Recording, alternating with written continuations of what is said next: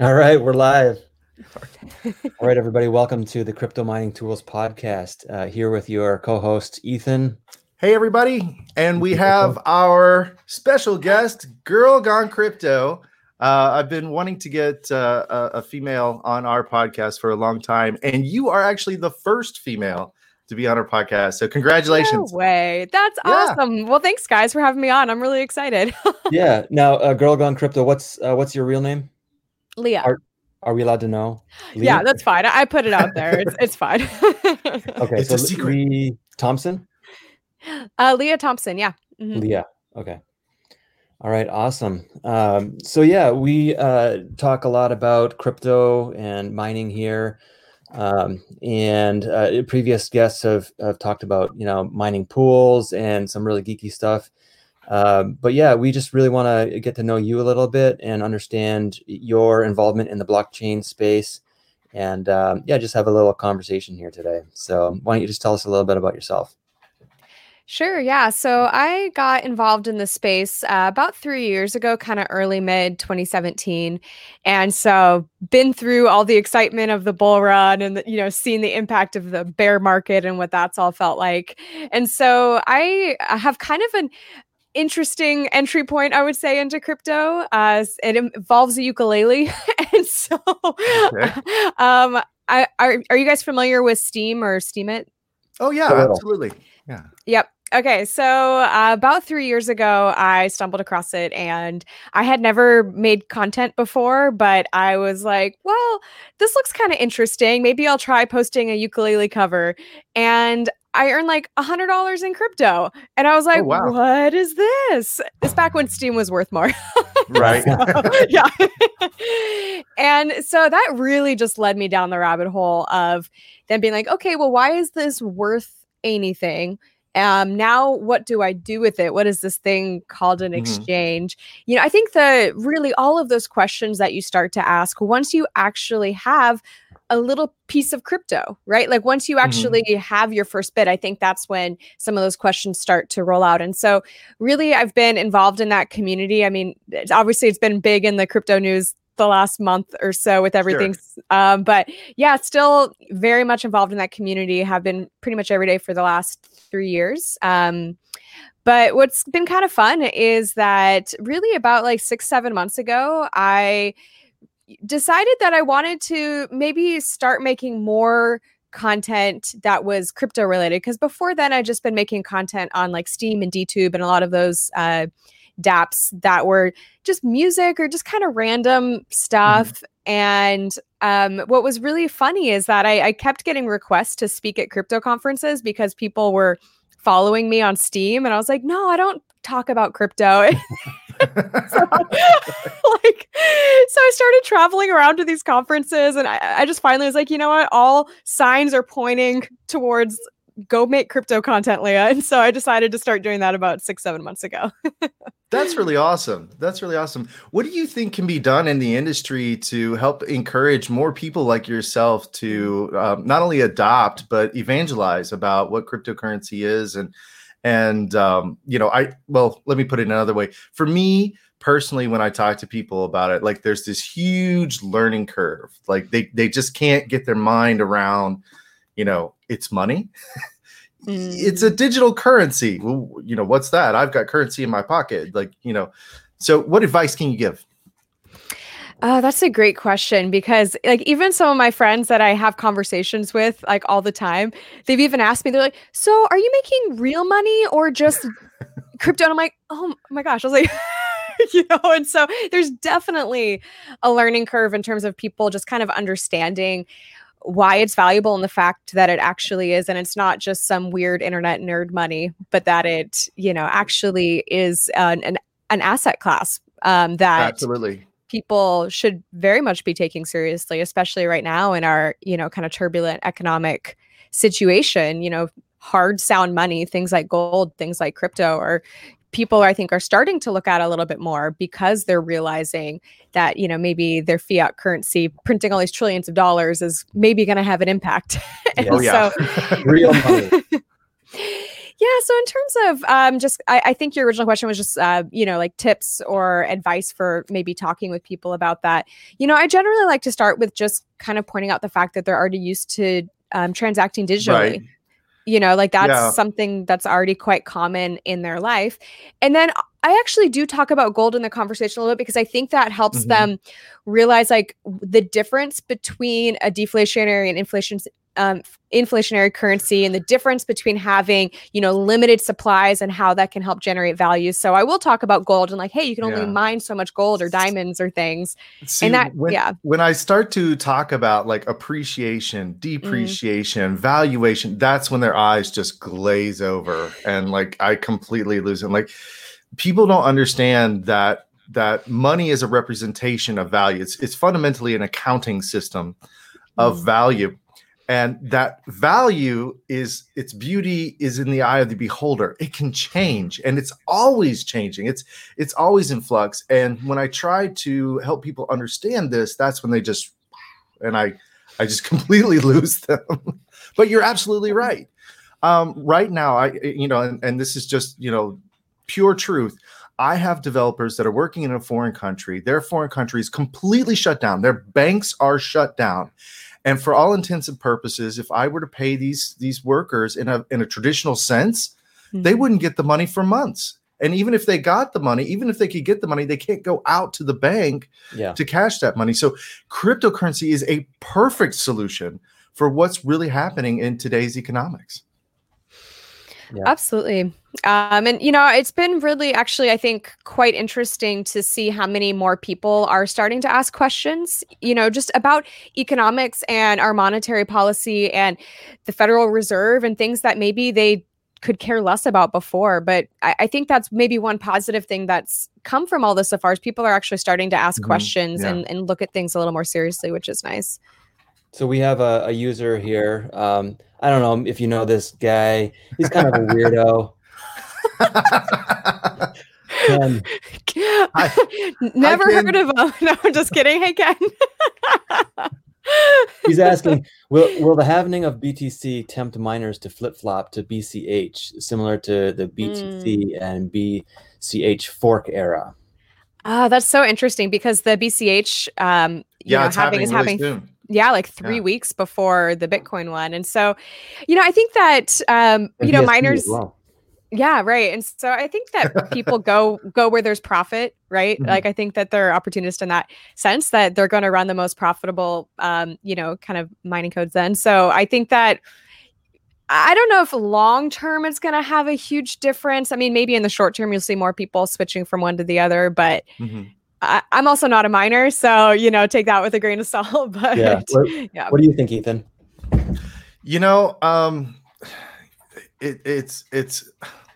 It's difficult to explain, what's about to happen because on the one hand, the rewards are going to be substantially less. They're going to have it, but on the other hand, this is going to be a true test of what the buying pressure is. So when the supply halvens, if the buying pressure remains the same, then simple economics tells us supply and demand, the value is going to go up.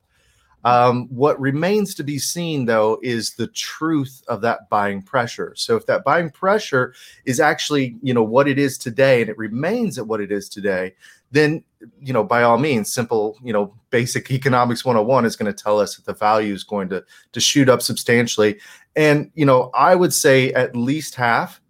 Well, not half, I would say at least double in value to match the supply and demand rules. But oftentimes we can see it go, a percentage way above beyond that. What are your thoughts, Leah?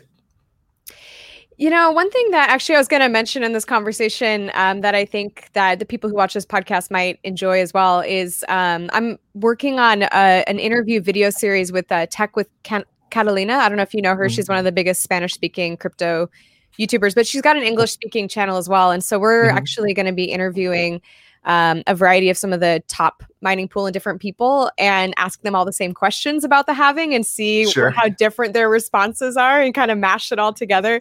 So so just kind of mentioning that I'm excited personally just to get to talk with some of these people and hear their thoughts on all that, because I have friends that are miners, but I'm not a miner myself. And so I think it's really interesting, like, especially, you were just talking, Ethan, about kind of the profitability and like the different areas of that. Like, is this going to be something that is now harder or easier for kind of newer miners to get into the space and turn a profit? That's kind of something I'm curious about as well. So yeah, I think it's going to be interesting to see, as we kind of roll through this and see what happens. But I definitely think that it's going to be interesting for the mining community. It's going to shake, a lot of things up and kind of open some new opportunities for different people too.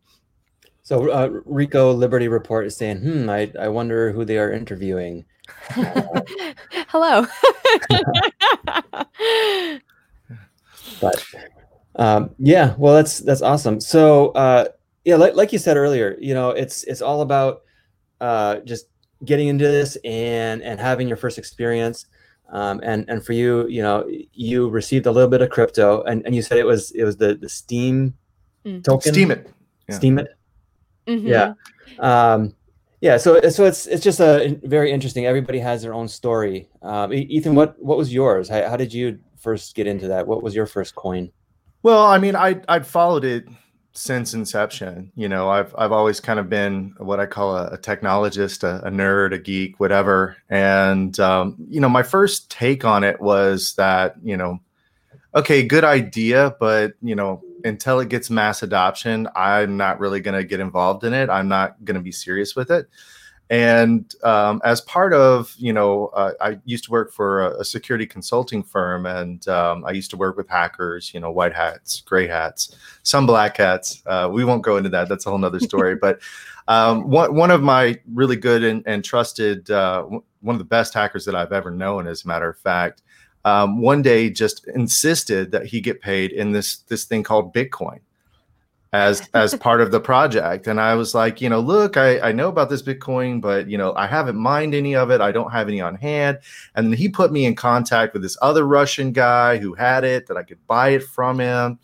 And so, I sent the money and I bought it, from him, and I ended up paying, this hacker in Bitcoin. And as it turns out, I had 60 Bitcoin left over in the wallet after I paid him. You say 60?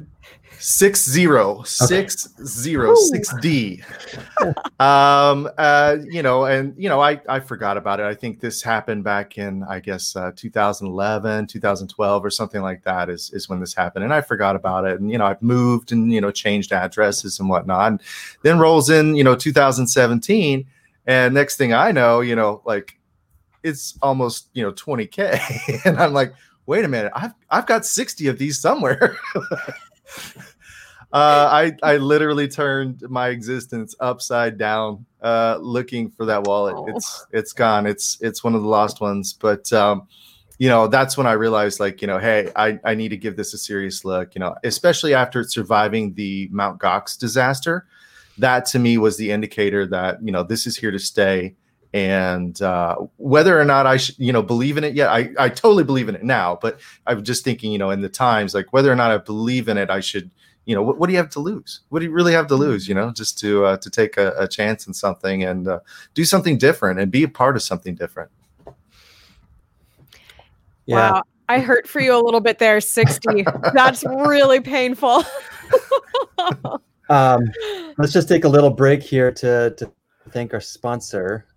Yeah, I'd like to give a big shout out to our sponsor, Braiins OS. They have a new OS, Braiins OS Plus. And with your new operating system, for those of you who are not familiar, your miner can do a lot more than it's doing with its factory firmware. If you put in this aftermarket firmware, it will allow you very fine-grained control over the miner. It'll allow you to overclock it if it's very profitable and get the most terahash per watt. And if your miner's, kind of towards the end of life, if it's, not really being very profitable with the standard firmware, this allows you to tune it down and to get the maximum terahash for as little power usage as possible. Yeah, it's a very 30% better Yeah, very, very powerful system. So this is, kind of the equivalent, we've all heard of jailbreaking. This is the equivalent of jailbreaking your miner. And, if you're not utilizing it, you're really not doing yourself a favor in this industry. You're not maximizing the potential of your hardware. And Brains OS helps you do that. Also, a little known fact is Brains OS is the operator of Slushpool. And if you utilize Brains OS in your hardware and you mine with Slushpool, you get 50% off the pool fees. Yeah. So it's just tremendous savings all around. Do yourselves a favor, guys, and unlock your machines. Utilize their full potential. Scott's going to tell you more. Yeah. So like you're saying, with that 50% off, that is for if you're running the Brains OS Plus. And so, at the top of the website here, you see there's the Enterprise Edition and the Community Edition.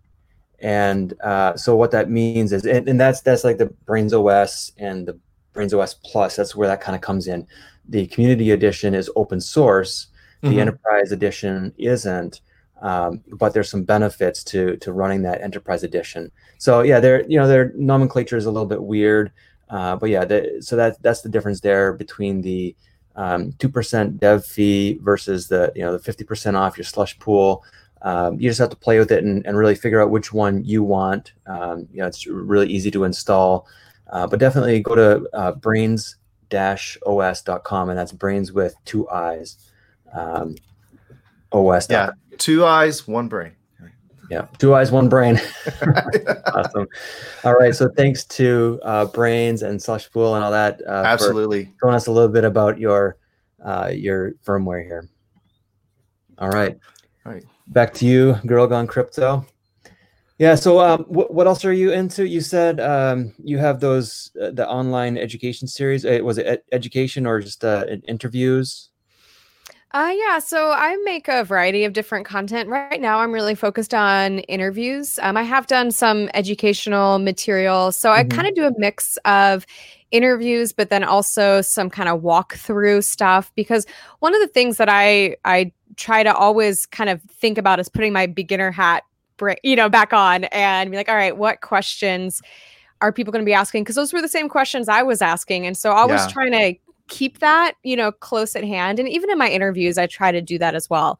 Like if I think, hey, someone might not know what that means, like, let's just take a step back and like break things down a little bit. So that's really what I try to focus on, is making crypto feel, I think, more approachable. But I always say in my thing, it's for nerds and normies alike. So, get deep on the details enough that, those that are in the space will really enjoy it, but also not make it overly intimidating for people that are new. So do you have any like metaphors or allegories or whatever they're called, like a really simple way that you like to explain crypto or mining to people? Like, the word blockchain or have you ever thought I try to stay away from blockchain and getting into those technical details, because that's a whole nother aspect to it. That's like an added benefit. Not only is this a new economic system, but it also has all this other great stuff. But I try to stay away from that in initial conversations. Do you do the same? Oh, yeah, absolutely. And sometimes I notice myself slipping up and I'll say something like the word decentralized or blockchain. And when they look at me like this, I'm like, oh, wow, they don't even know what those words mean. Okay, can I break this down more? And so, Scott, kind of to your point, I think finding real life examples that you can kind of relate it to, I think kind of helps it click for people. So mining is something that I think, like, when you're in very early stages of conversation, like, doesn't really come up. It's more that I'm trying to explain more like either blockchain or Bitcoin, but why it's valuable and how it kind of can be used, and like the real life application of what it could look like is kind of where I try to focus at first, but then eventually people do have questions about mining as well. Have you ever taken the approach, like, I like to take the approach where I first have them explain to me what the current financial system, what is a bank? How does a bank work? What do they know about the bank? What is the Federal Reserve? Right. What does FDIC mean? What are the pitfalls of that? Do you know anybody who's ever had their bank account seized? Have you ever seen anybody go through a divorce and have their assets seized or frozen? All right. And then I asked them the question, so do you believe you really have control over these things if you know by telling me that you don't? And then I go in and I segue into, well, cryptocurrency is completely controlled and regulated by mathematics. It's non-discriminatory. It can't be influenced by an outside. Well, it can, you know, if you're silly with it, it can't be. But as long as you're smart with it, it can't be influenced by an outside party or person or government. You totally have control over it. What you own in your wallet, those 60 Bitcoin are going to be mine forever, by golly, even though I'll never be able to spend them. But you know, that's the way I segue into it. And, you know, I kind of, you know, propose the question, like, what do you really own and what money is really your money? No, that's a good point. So you have to start with the monetary system to really, because most people don't really understand how it works. And so one thing I like to do is I'll pull out a $1 bill and a $20 bill and I'd be like, why are these worth different things? They have the same material cost to produce. So why is this one more valuable than this one? And usually people are like, oh, I've never thought about that. And so then, you know, and so then I can get into talk about how it's really just an IOU and like why, you know, well then what's backing that? And they're like, well, I don't know. And so it just kind of starts. Anytime you can find, like, I think a visual, you know, sure, I think absolutely, that helps make the conversation a little more engaging. Yeah, that's why I used to walk around with some of these like Bitcoin physical coins. You know, it was just a piece of cheap metal, but it had some fancy computer looking designs on it. And I'd give it to people and I'd say, this is a Bitcoin. And they'd be like, what? I've never seen one of these before. Right. No, actually, there were a lot of scams going on in the hood. I'm going to let you guys know about this. This really happened. So I used to teach at a school, and I used to kind of teach, you know, students who didn't really have the opportunities in life that, you know, other people could have, and they were at a disadvantage. And they were telling me during the last, you know, big rush, they were like, teacher, I bought me a Bitcoin. And it was like a little chocolate gold foil thing. And I know, I mean, like, I almost broke down in tears. I was like, I hope you didn't pay a lot for it. He's like, no, man, I got a good deal. They only charged me $4,000 for this one. And I'm like, oh my goodness. Like, I have to teach these people, you know, I have to, so we have to also be like very careful about the tangible things. But apparently the guy in the hood that was selling the chocolate gold foil Bitcoins got arrested for doing so. I hope so. Yeah. You know, hopefully not too many people spent their money with them, but you know, that's something we've got to be really careful too. We have to explain very carefully to people that this only exists in a digital format. It doesn't exist in a physical form. Now, we can represent the wallet, you know, the keys to the wallet in a physical form as a, you know, chain of identifiers, you know, alphanumeric characters and whatnot. But other than that, everything else is just recorded, you know, I say in the cloud. You know, the cloud is keeping track of everything, which is another term that I kind of have to bring in, a layman term that, you know, people are now starting to come around to and understand. You know, the cloud is information and data that I don't personally have on me in my possession. But, you know. And I think different generations will probably see different levels of adoption based on their kind of comfort level with something being completely digital.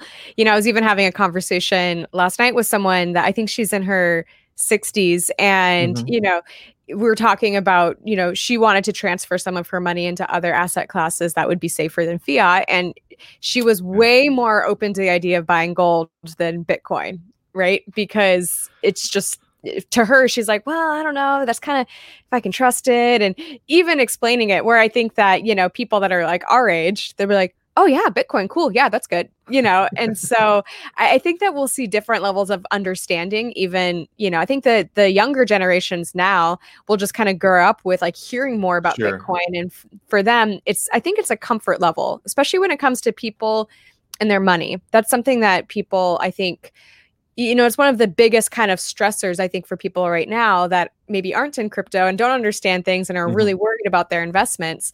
And, I think that as, this industry evolves, those younger generations, for them, it'll just be, oh yeah, sure, of course I've got Bitcoin. Well, there's 2 points I would like to make to that. First of all, 80% of the fiat money, at least in the U.S. system, is already digital. Only 20% is actually printed out.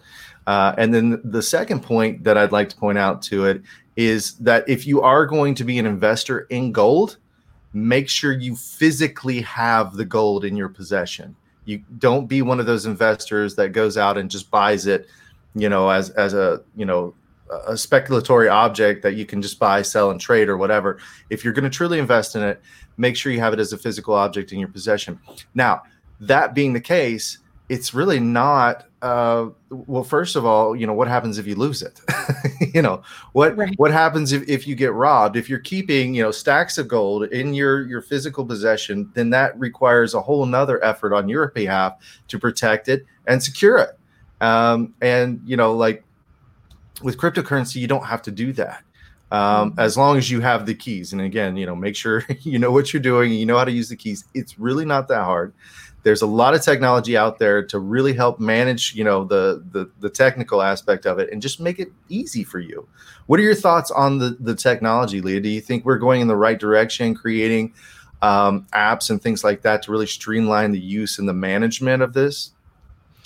Oh, absolutely. I think that, the easier we can make it and the more kind of natural we can make it feel for people, they're like, oh, this is an interface I'm already kind of used to using, the better. Like Edge Wallet comes to mind. I think they're doing a great job of making it feel really user-friendly, but also keeping it secure. Because that's one of the kind of concerns maybe I've had with various things is like, well, are we seeing more aspects of centralization come in to make the user experience better?